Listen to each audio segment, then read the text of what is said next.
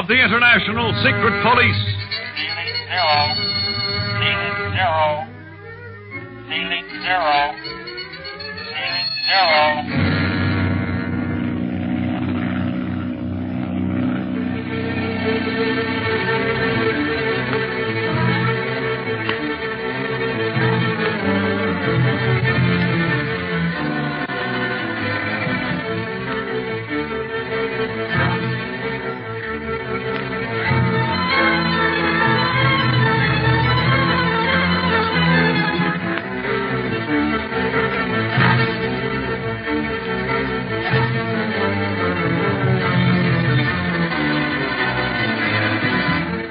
Clint, Carlos, and Commandant Ricard are exploring a passage through which, presumably, the octopus has made his escape from a house in Marrakesh.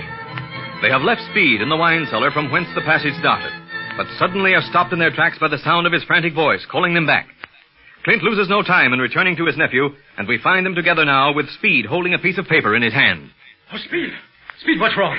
Why did you call us back? Well, maybe he could have waited, Clint. But, gosh, I was so excited when I found this paper that I yelled before I knew what I was doing. Dios mío. We thought the octopus himself had you, Speed. What has this paper to say that it excites you so, eh? Mais oui. I also would like to know. It is not good for me to run so fast at my age for no reason at all. There was plenty of reason, all right, Commandant Ricard. This paper has the mark of the octopus on it. What? Let me see it, Speed. Here you are, Clint. It's a letter to you. Wait a minute. It says, "You have failed again, Clint Barlow." What does he mean, failed? He's the one that's failed. Didn't he have Marrakesh all staked out for our landing? If Clint hadn't gone into those power dives over the foreign leads of barracks, those octopus gangsters might have mobbed us. Now, hold on, Speed. Let me finish this. You have failed again, Clint Barlow. And you will always fail where I am concerned. I am now going into the Sahara. If you attempt to follow me there, then you are more stupid than even I think you. The octopus. Insolence! No. He even has the nerve to tell you where he is going. See, this octopus fellow has plenty of insolence, amigo. But no nerve. Otherwise, he would stay and meet Clint face to face. That's right, Carlos. Seems like he's afraid to actually face Clint. I don't think it's lack of courage, Speed, but something else. When we know what that something else is, we may know who the octopus is. Meantime, we must decide on our next move. You will follow this monster into the desert? Then I will notify every Legion outpost in the Sahara. You will have our full cooperation, Monsieur Barlow. Thank you, Commandant. We appreciate that, and we'll call on the Legion many times, no doubt, during the following months. But I'm not so sure that we should go directly into the Sahara. Why not, Clint? If that is where the octopus is. But is he? Why should he tell us where he's going when he fled from us here in Marrakesh? Gosh, that's right. But there is no other place for him to go if he went, as we think, by caravan. Marrakesh is the gateway to the desert. The octopus wouldn't travel by caravan long, Commandant. In China and Tibet, he had a fast fleet of planes at his disposal. And I imagine he has the same here in Africa. No, I'm inclined to think that the octopus would like nothing better than to see us risk our lives in a Sahara search, while he furthered his ambitions in some other location entirely. Risk our lives in the Sahara, Clint? Yes. A flight over this desert would be extremely hazardous, Speed. Many a French ace has disappeared forever in the silences of its ever-changing dunes. However, that won't hold us back when the time for such a flight comes.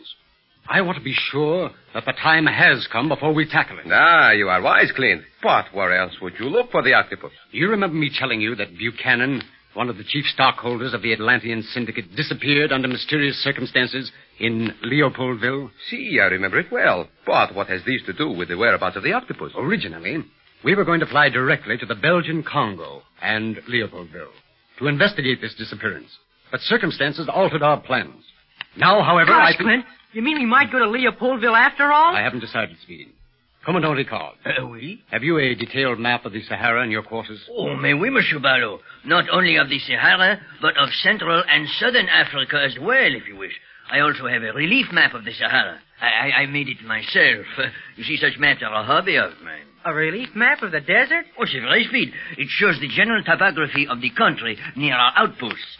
I also show the more important oasis where water is to be found. Well, that's important on the desert, all right. May I suggest that we go to the barracks immediately then and study these maps of yours, Commandant, so that we may decide our future course? But surely. One thing bothers me, though. What's that, Carlos? This relief map that Le Commandant speaks of. Oui, and what have you to say about it, Envalier? How do you keep track of the shifting sand dunes on it, amigo, eh? You this day, Marie. Come, let us go to the barracks immediately, Monsieur Barlow, before he thinks of anything else. Very well. And I'd like to know what the octopus is thinking about right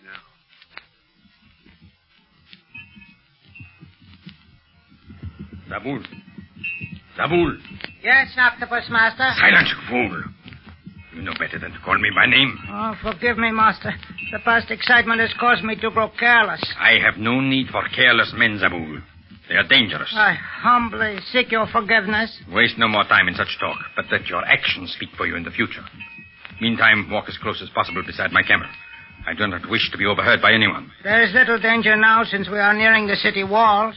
I would give a great deal to know if Kiri succeeded in silencing Abu and welcoming the secret police with his poisoned darts.